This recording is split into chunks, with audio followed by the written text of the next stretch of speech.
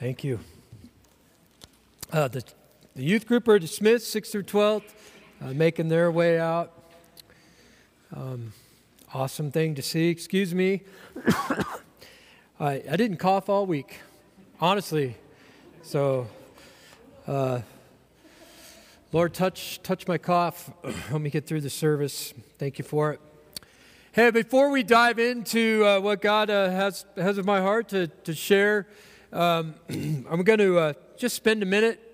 You know, we usually we try to do the big reveal for Pallets of Love at the end of January and just reflect back on the year and celebrate. And today we're going to do that. We're a few Sundays past that, and it's just because I forgot.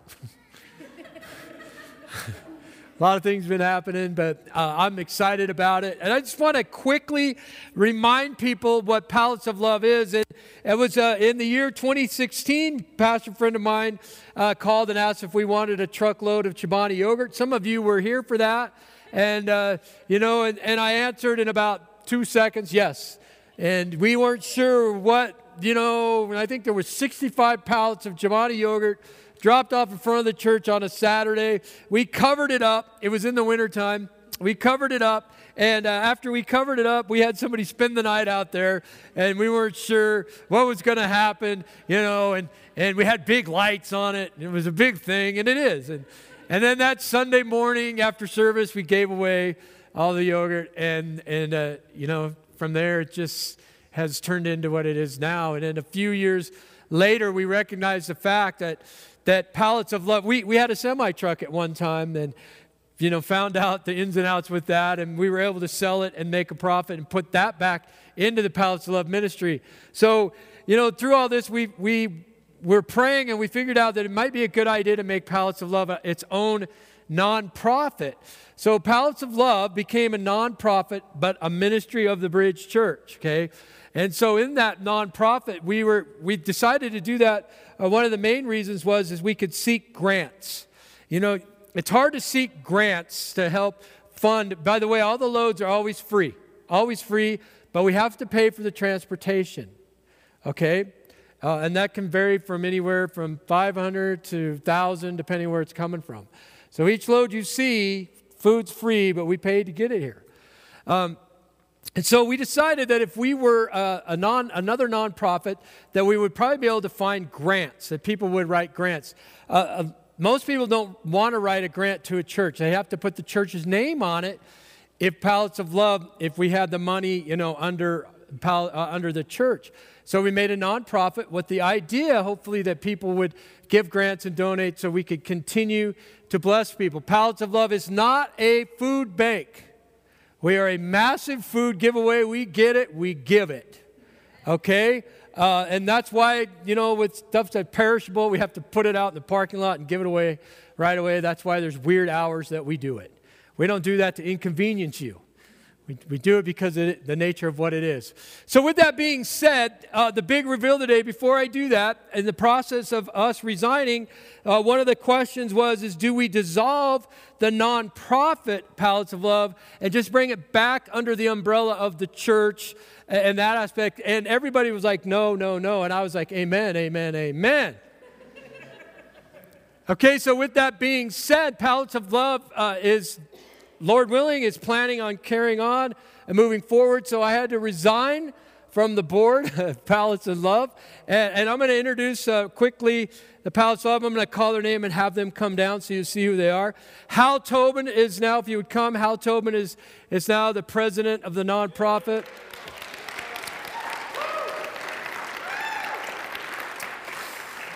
We have Janice Barth, if she would come, please. She is the new treasurer.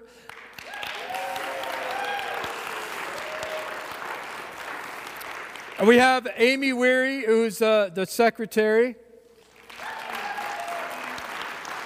And we have Leanne Layton. Leanne? There she is. We have Leanne Layton.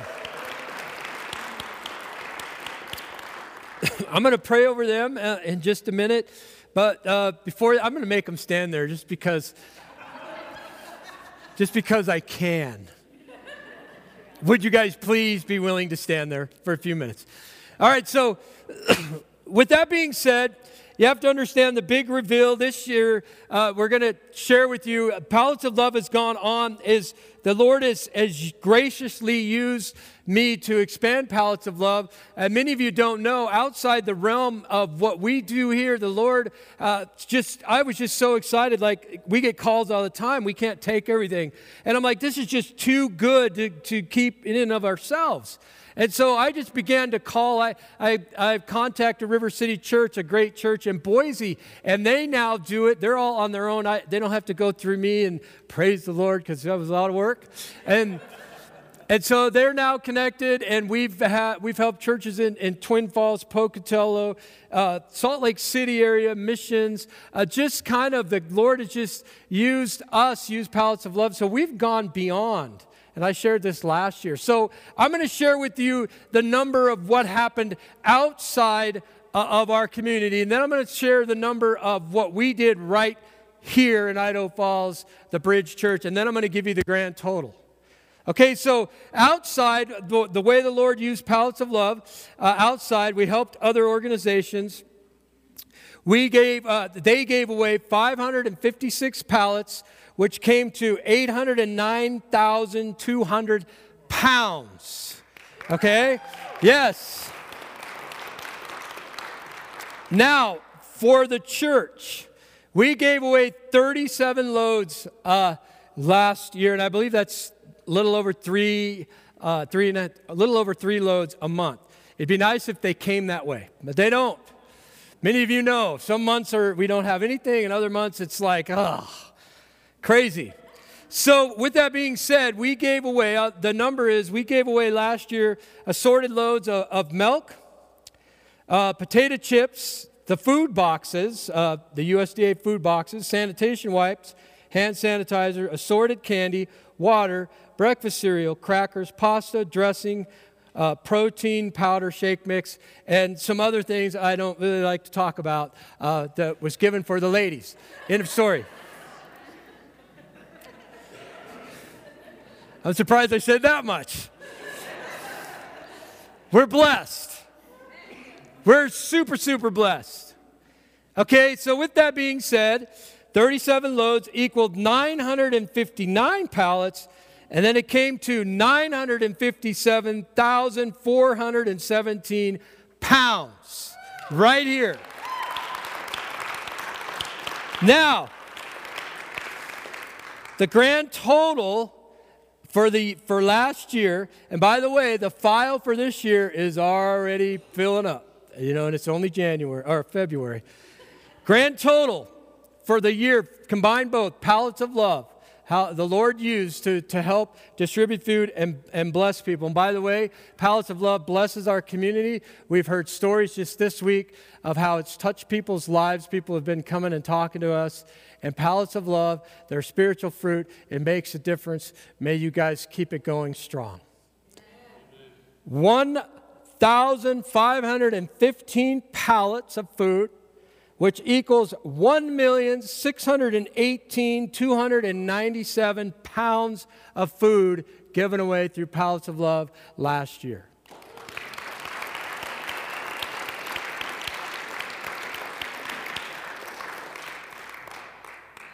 Just dropped to us like manna from above. The Lord has just blessed with this. I don't think anybody could have planned it. So let's pray. Lord, I thank you for Pallets of Love Ministry. I thank you for these that have stepped up to serve on the board. God, I pray that the numbers would increase. I pray that volunteers, that more people would want to just get involved with that and just bless people, be blessed themselves, Lord. And I pray that there would just be much more spiritual fruit, Lord, from this ministry as people just see us giving a cup of water in Jesus' name. No strings attached, just out of pure love. I thank you for the ministry. Lord, may you just continue to bless it and do greater things through it. In Jesus' name, amen. Amen. You guys can sit down now. Thank you.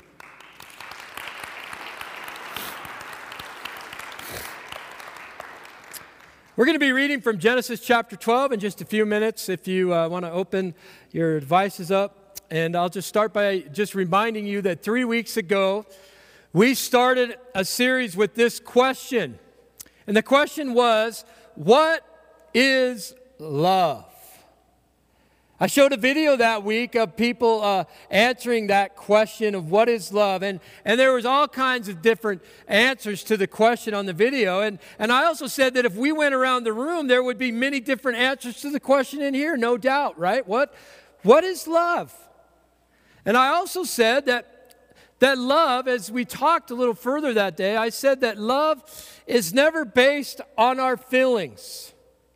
Okay, yes, love is a big part, Yes, you want to have, feelings, but it's not just based on our feelings. It really should never even be based on our feelings as you grow to get to know somebody. If you've been married for 30 years, right? When we first met, yes, love was based on your feelings, right? You have puppy dog love, all that stuff, right? Oh, I can't wait to talk on the phone for hours, all that stuff. When you get older, you're like, I'll be right home.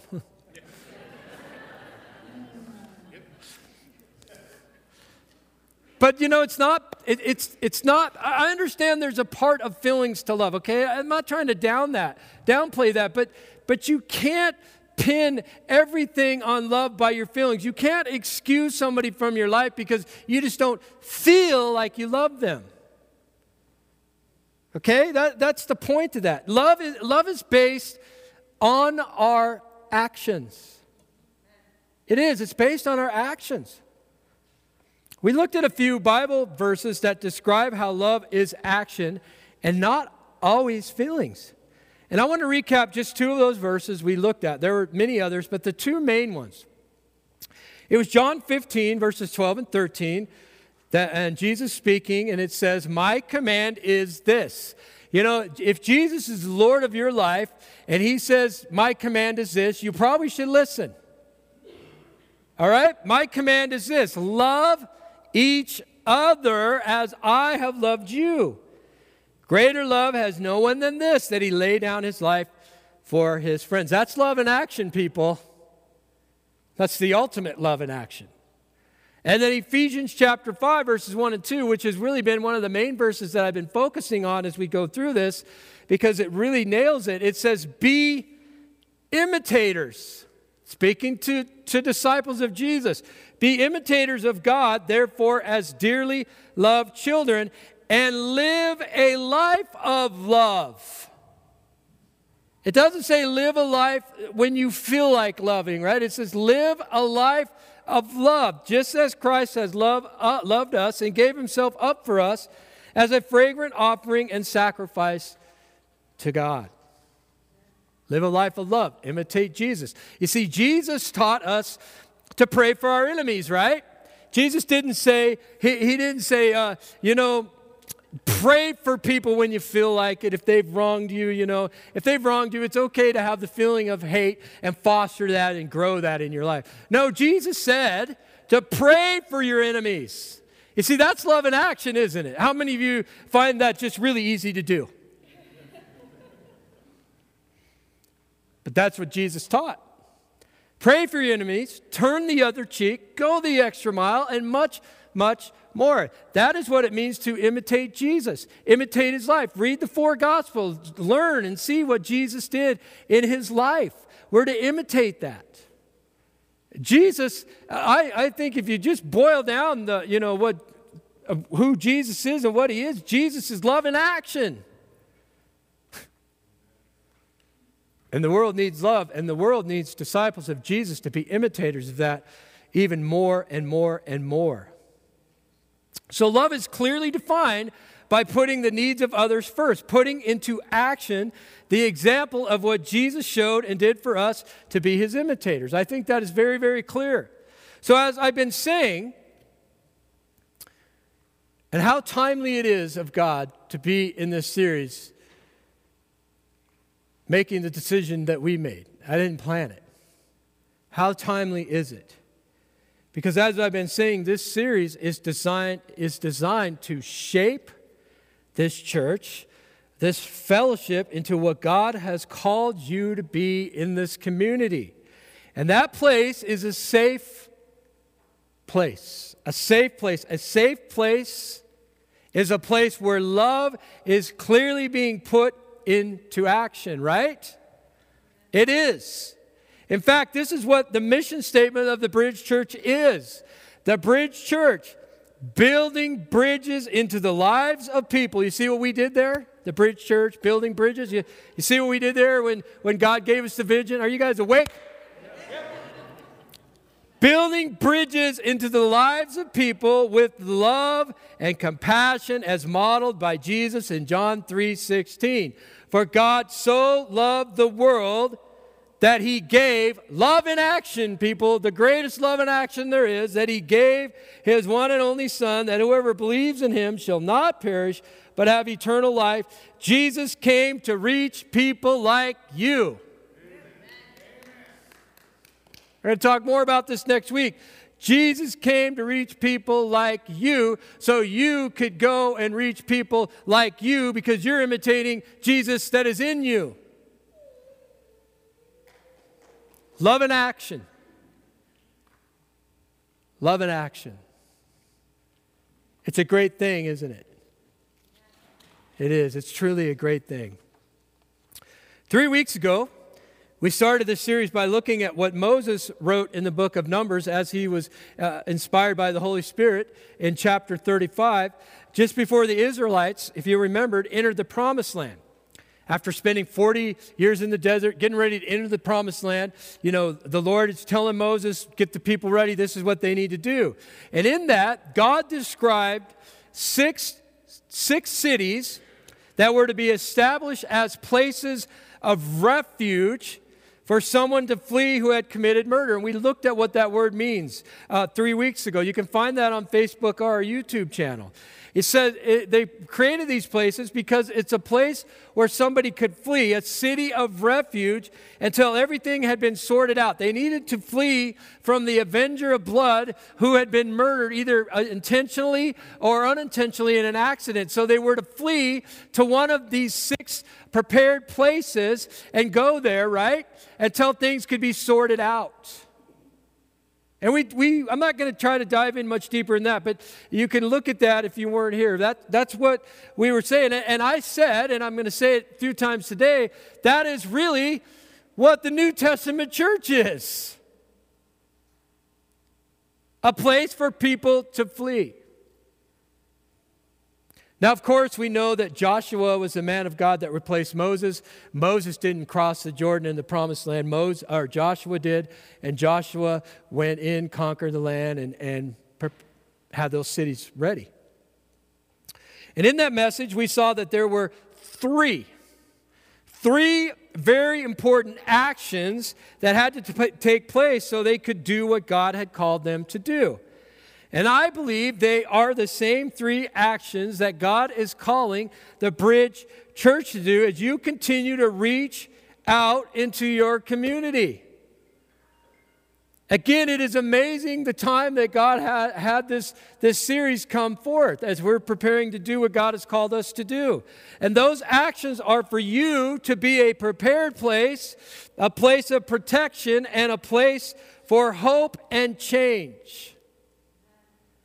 Now, I hope and pray you have been challenged to become more prepared to meet people where they are, to accept them, right? To accept them for who they are. You don't have to condone or accept sin, but you accept them and you pray and you like I said, you inspect fruit in people's lives and you pray for people. We talked about this last week. You let God be God, right? And you're not afraid to call out sin when the time is right. You build relationships, right? To accept them. We are to be a bridge builder to reach out and love on people. Let me ask you something. Is it easier to build a wall or is it easier to build a bridge? It's easier to build a wall, isn't it? Because bridges, all kinds of engineering and all kinds of different things, to build it, to expand.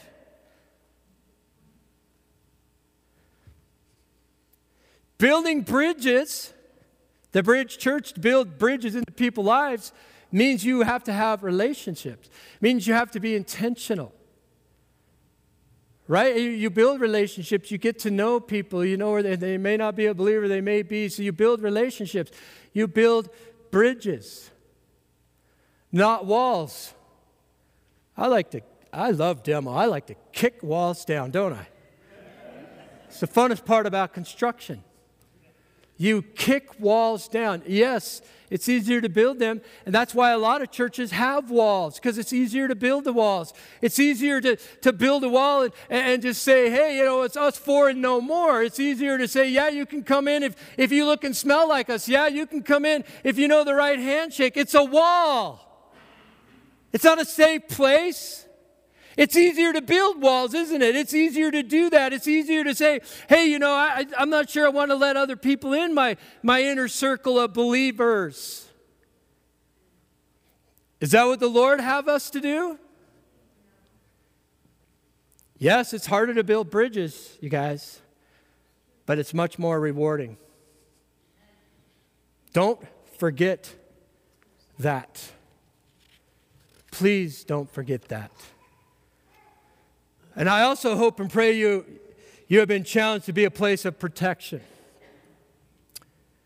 A place for protection. The person fleeing, as we looked in the scripture, they need to go where they won't be judged, where they can be protected while things are getting sorted out. Here for us, it needs to be a place of protection where people can come and deal with hurts, hang-ups, and habits, where they won't be judged. A place where we don't judge, where we are more focused on removing the planks from our own eye.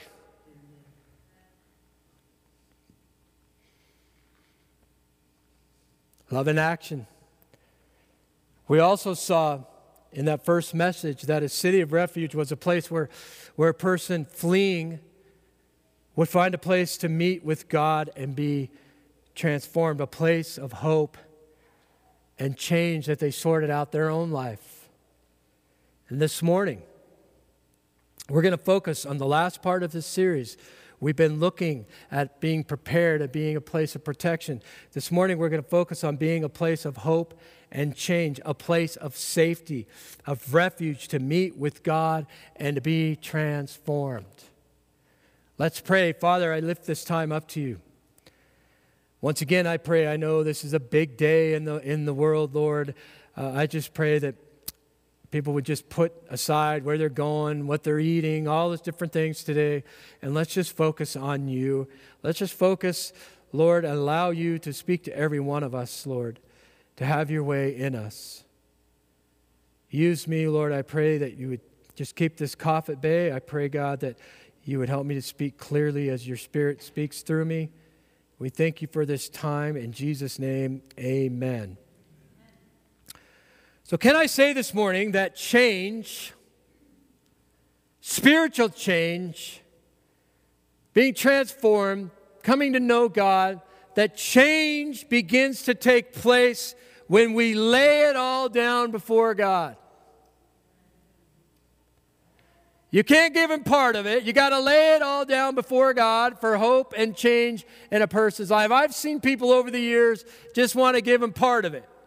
And I don't understand. It all happens when you lay it all down before God. And one of those places we can come and lay it all down is at an altar. Now, my first experience is what is referred to as an altar call. We do altar calls here. They may be a little different than you're used to, but that's how the Lord leads me. We do an altar call, right? You come to a place where you need a Savior. My first experience at an altar was when we were at Christian Faith Center in Nampa in the 90s. I think I was 2 years old.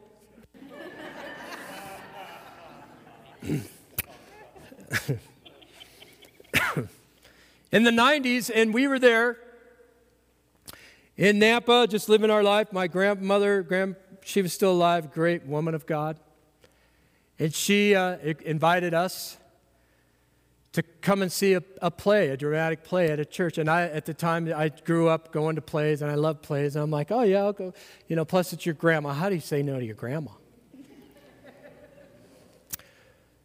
So we met her there at the church, and we went, and we pulled up into the church, and the lifestyle I was living at the time, I finished my beer, got out of the car, threw it in the church parking lot, and went in the church. That's who I was when I went in.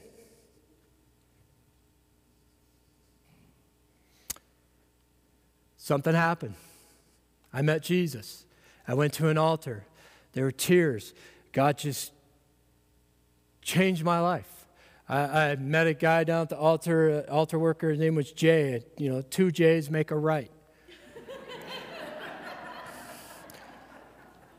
I met Jay, and this older gentleman, he's gone on to be with the Lord, Jay Irwin.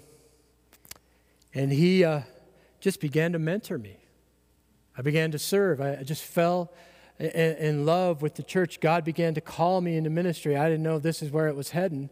I don't know if I may have went the other way. But God has a sense of humor, and many of you have heard this. The very church that I gave my heart to, the very church God called me into like full-time maintenance and, a janitor maintenance, took care of all the grounds and did all that. And the very same parking lot where I had thrown my beer can, the Lord was using me to pick them up. And I remember I'd be like, I can't believe people, and the Lord would be like, now.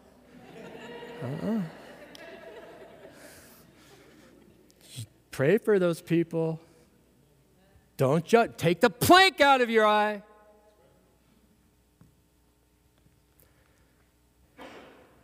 God is awesome. I tell you that because this is leading up to a question. I know many of you have heard that story. Here's the exciting part about that. You don't have to hear it anymore.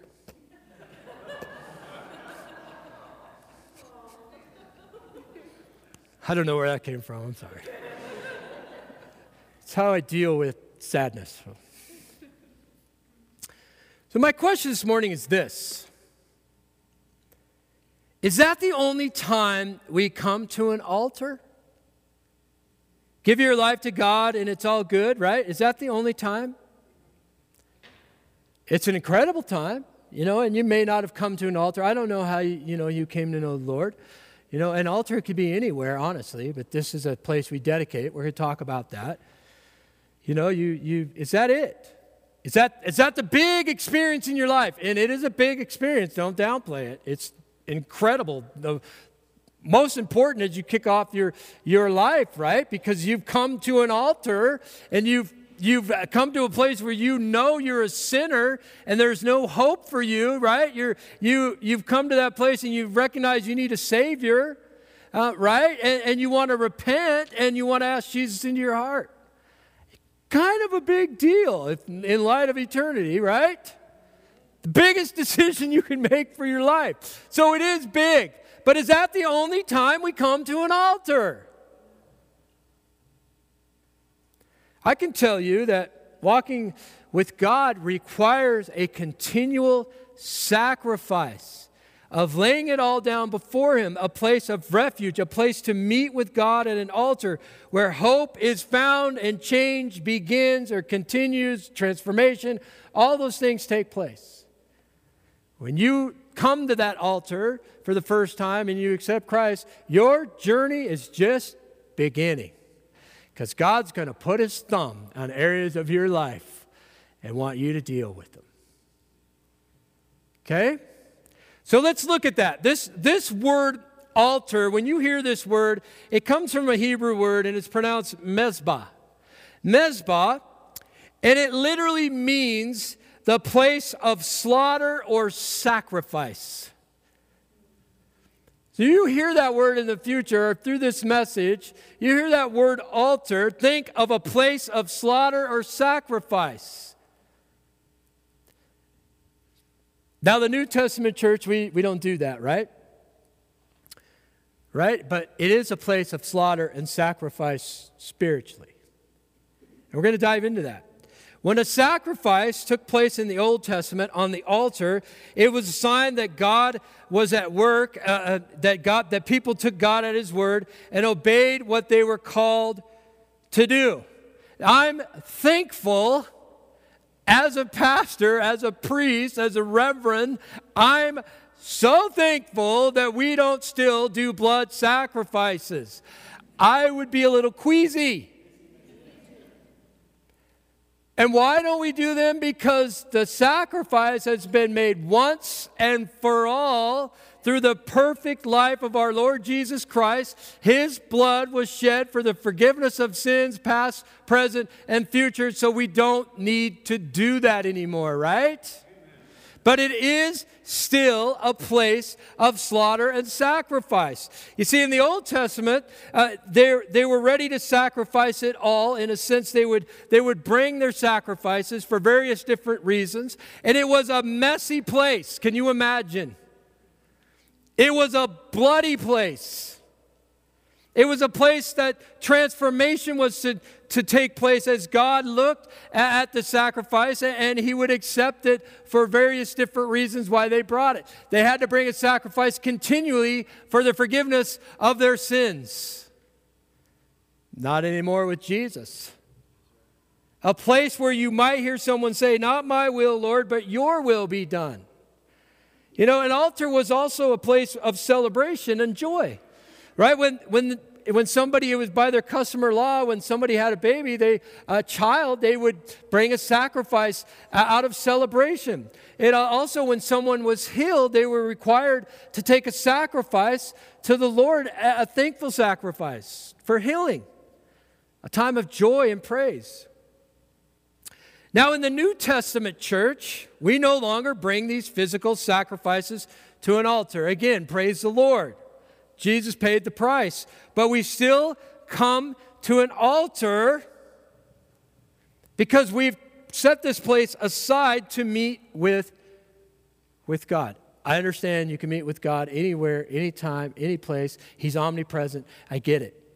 But there's something about a place we set aside and we dedicate, and you can come for the Lord. You step out and you come before the Lord because you're going to meet Him here. A place where we can bring our hurts, habits, hang-ups. We can lay them down before God. A place to celebrate what the Lord is doing in our life. A place to come and pray for healing, to pray for family. A place to meet with God.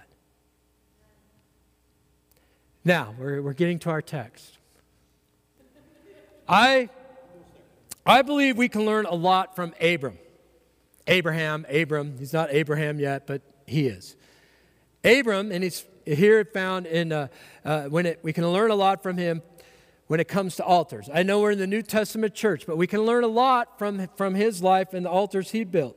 You see, there were significant times in his life where God was requiring great faith and obedience from Abram. And each of those times, he went before God to an altar. And this morning, we're going to look at 3 altars he built and why each altar represents a phase in his journey, and each of these altars represents a phase in our journey as well. So here we are. Let's look at Genesis chapter 12, verses 1 and 7. Hold your Bibles open if you have them. We're going to read further as we progress this morning. The Lord had said to Abram, "Leave your country, your people, your father's household, and go to the land I will show you. I will make you into a great nation, and I will bless you. I will make your name great, and you will be a blessing. I will bless those who bless you, and whoever curses you, I will curse. And all the peoples on the earth will be blessed through you." So Abram left as the Lord had told him, and Lot went with him. Abram was 75 years old when he set out from Haran. He took his wife Sarai, his nephew Lot, all the possessions they had accumulated, and the people they had acquired at Haran, and they set out for the land of Canaan, and they arrived there. So just picture what's going on, right? God is calling these 2 families, all their possessions, everything they had. They loaded up the U-Haul trucks, they loaded everything up, and they moved. Abram traveled through the land as far as the site of the great tree of Moreh at Shechem. At that time, the Canaanites were in the land.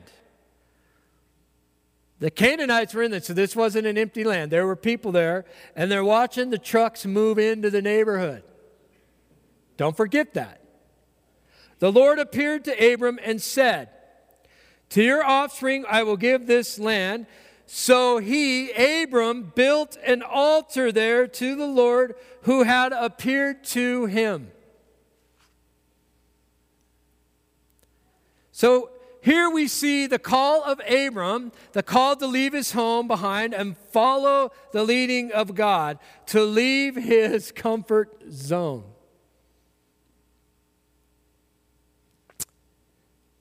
With this call came a promise that we just read, a promise to become a great nation with much blessing. And this is the first altar call, the altar of promise. The altar of promise. Here he is. He's standing in this foreign land with no doubt the natives, as I've said, they're wondering why he is there and what he's up to, wouldn't you?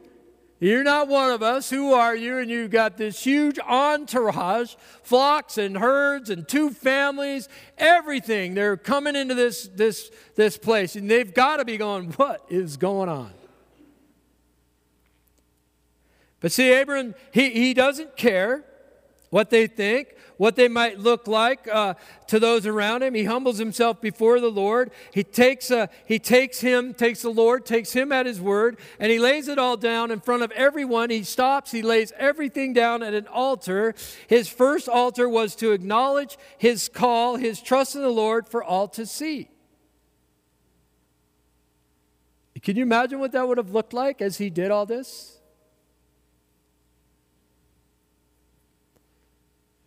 But this is for us. You see, you have to understand, you and I, as born-again disciples, must also trust the Lord. God has given us His word. He has. He has given us His promise. He said He would never leave us nor forsake us. In Jeremiah 29:11, He says His promise, He promises to prosper you and not to harm you, plans to give you hope and a future. You see, we, much like Abram, we should be willing to humble ourselves and come to an altar, seeking His direction for our lives and thanking Him for His promises He has already fulfilled. I've shared with you, and it's exciting. I love it. It's just a great reminder. I shared with you that years ago, just my heart was just broken for our 2 boys. They weren't following the Lord, and I just was seeking the Lord in prayer. And one day, somebody walked up to me in a service, and they had the scripture. It was Jeremiah 31. I'm not going to go there today, but they gave me a scripture, and they said, and they didn't know anything about what I was praying. They just said, "Here, I'm going to give you this. I don't know if it doesn't mean anything to you. Forgive me. Throw it away." And I'd just been in so much grief and praying and just not feel like I was hearing anything from the Lord. And they gave me that, and I looked it up, and I just began to weep. I went down to I just, thank you, Jesus. Because in that passage was a verse, and it was about our kids, and it said, they will return to their land. In a nutshell, it was a little deeper. And I can tell you right now today that 1 out of 2 have returned to the Lord. And the other one's going to happen. If he hears me today, it's going to happen, buddy.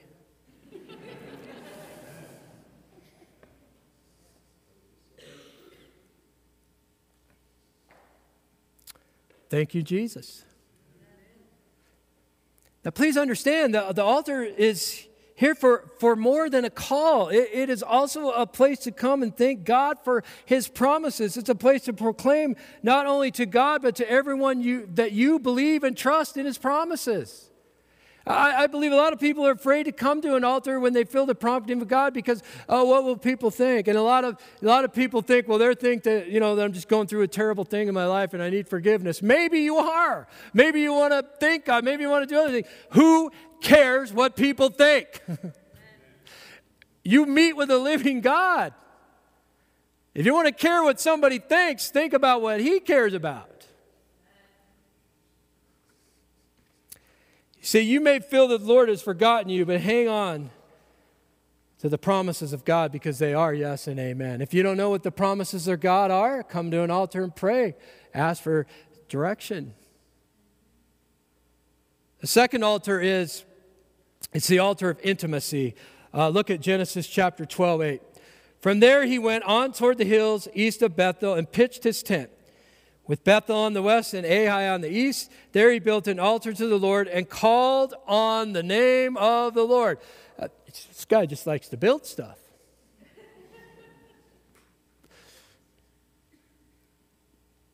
You see, I believe this is an altar of increased awareness of growth and intimacy with Abram.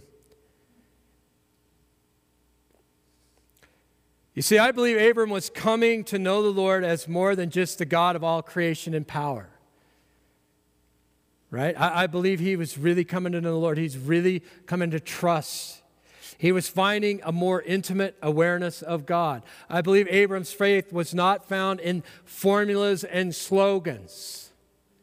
It was becoming very real, becoming very intimate.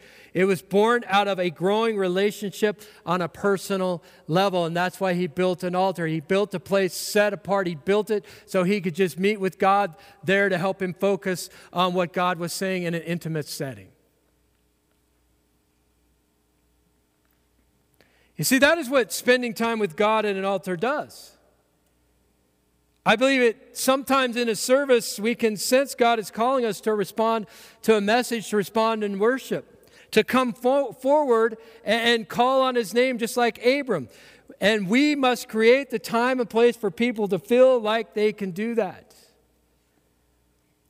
That's why I often try to do that as much as possible.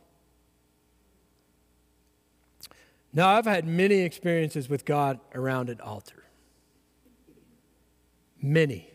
I've shared many with you. I have been in an altar, come down and just I've been down here late at night, early in the morning, sometimes during the day. I don't have to, but I'm coming to this place that has been set apart and dedicated because it helps me just focus, what God may want to say. And, those times that I've met with God at an altar, God has convicted me of sin in my life. He's given me direction. I've been healed of sickness. I had shoulder surgery quite a few years ago, and not too long ago, a few years ago now, my shoulder was starting to hurt in the same way, and I was just really depressed about it. I began to pray about it, and I was at an altar in Twin Falls at a minister's conference, and I went down, and I was seeking the Lord, and I felt something in my shoulder. It hasn't hurt since. You see, God meets you at an altar.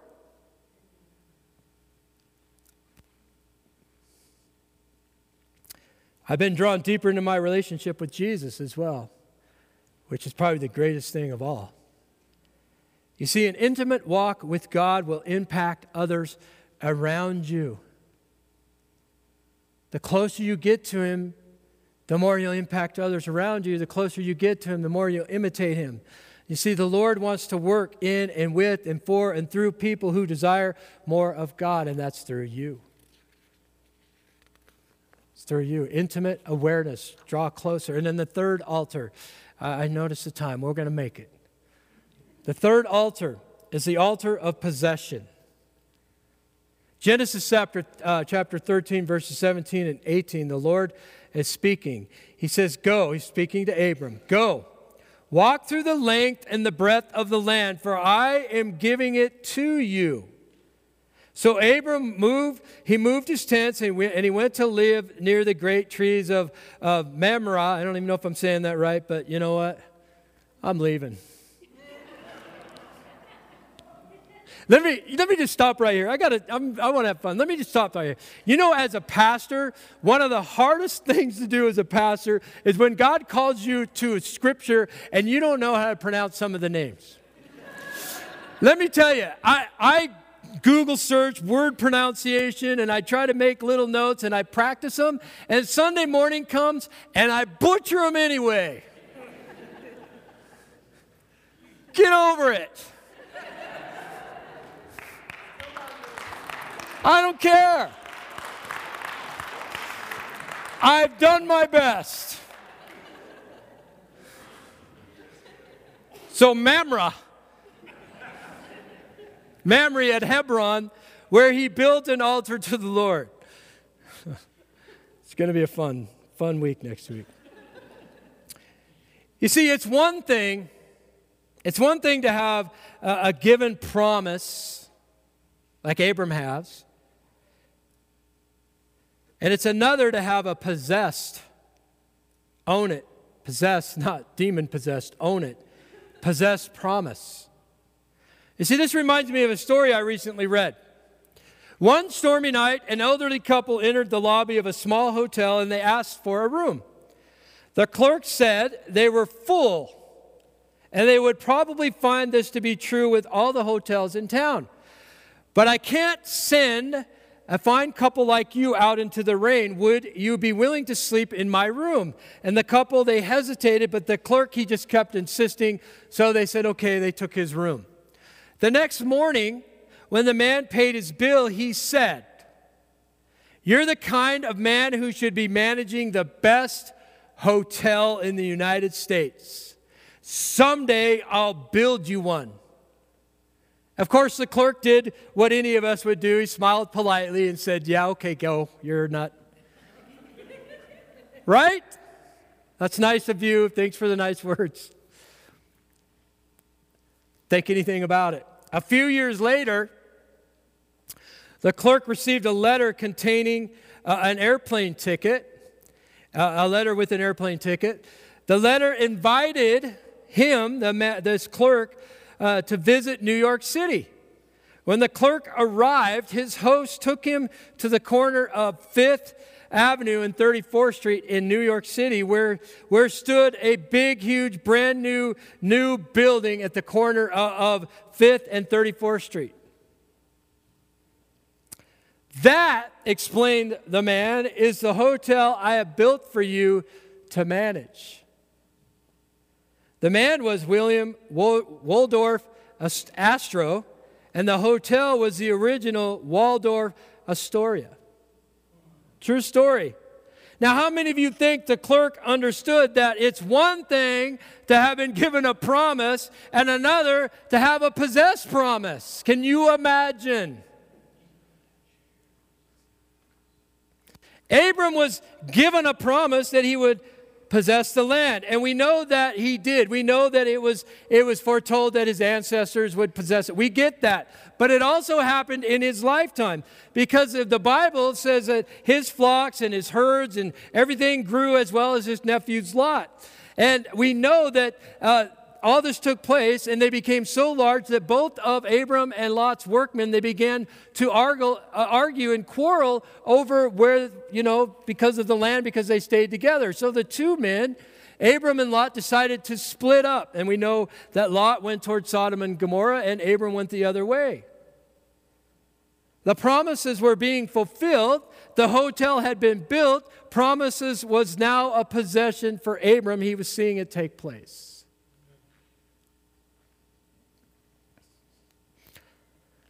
The Bridge Church has more than a promise to reach the lost. Did you know that? We have more than a promise. God has given you a possession. He has given you your land. It has been prophesied that this church, way before we came, that this church would be a place of healing for many, a hospital for the soul. And I believe it's happening as we speak. I believe there's more to come. The hotel has been built. As the worship team comes forward, let me ask some questions of each of you as you prepare your hearts to receive what the Lord has for you this morning.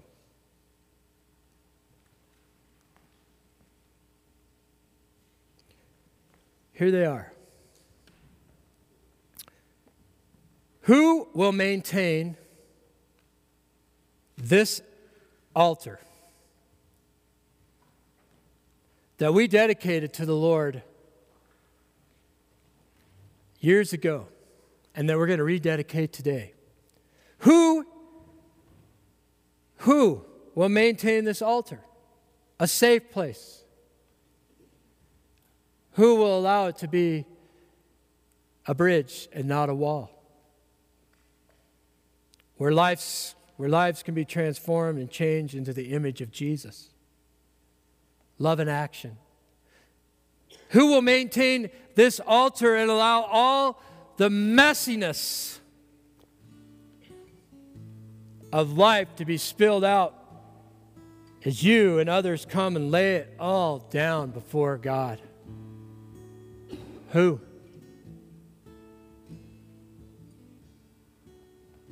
Love in action. Life is messy, and God is good.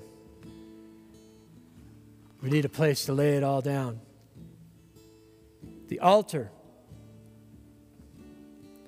is a place where your life and many other lives can be transformed. Yes, transformed at an altar call. Yes, yes, yes, yes, yes. But the journey only begins there. It continues to be transformed. It's called sanctification.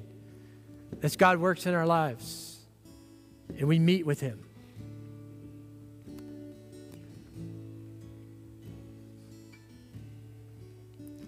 You see, love in action, love in action provides, desires people to come and find such a place, Bridge Church. And I pray with all my heart, mind, and soul that would never, never change.